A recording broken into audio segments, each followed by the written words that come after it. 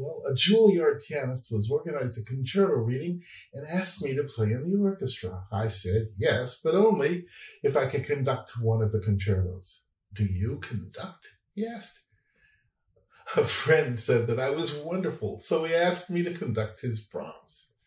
When he left, we cracked up, as I had never, ever conducted.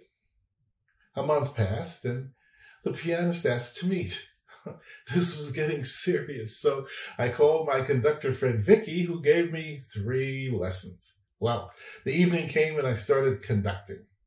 I loved it. Miss DeLay was there, so afterwards I went up to her and asked what she thought. And she said, "Billy, can you be mean? You know, conductors, they have to be mean." I just walked away.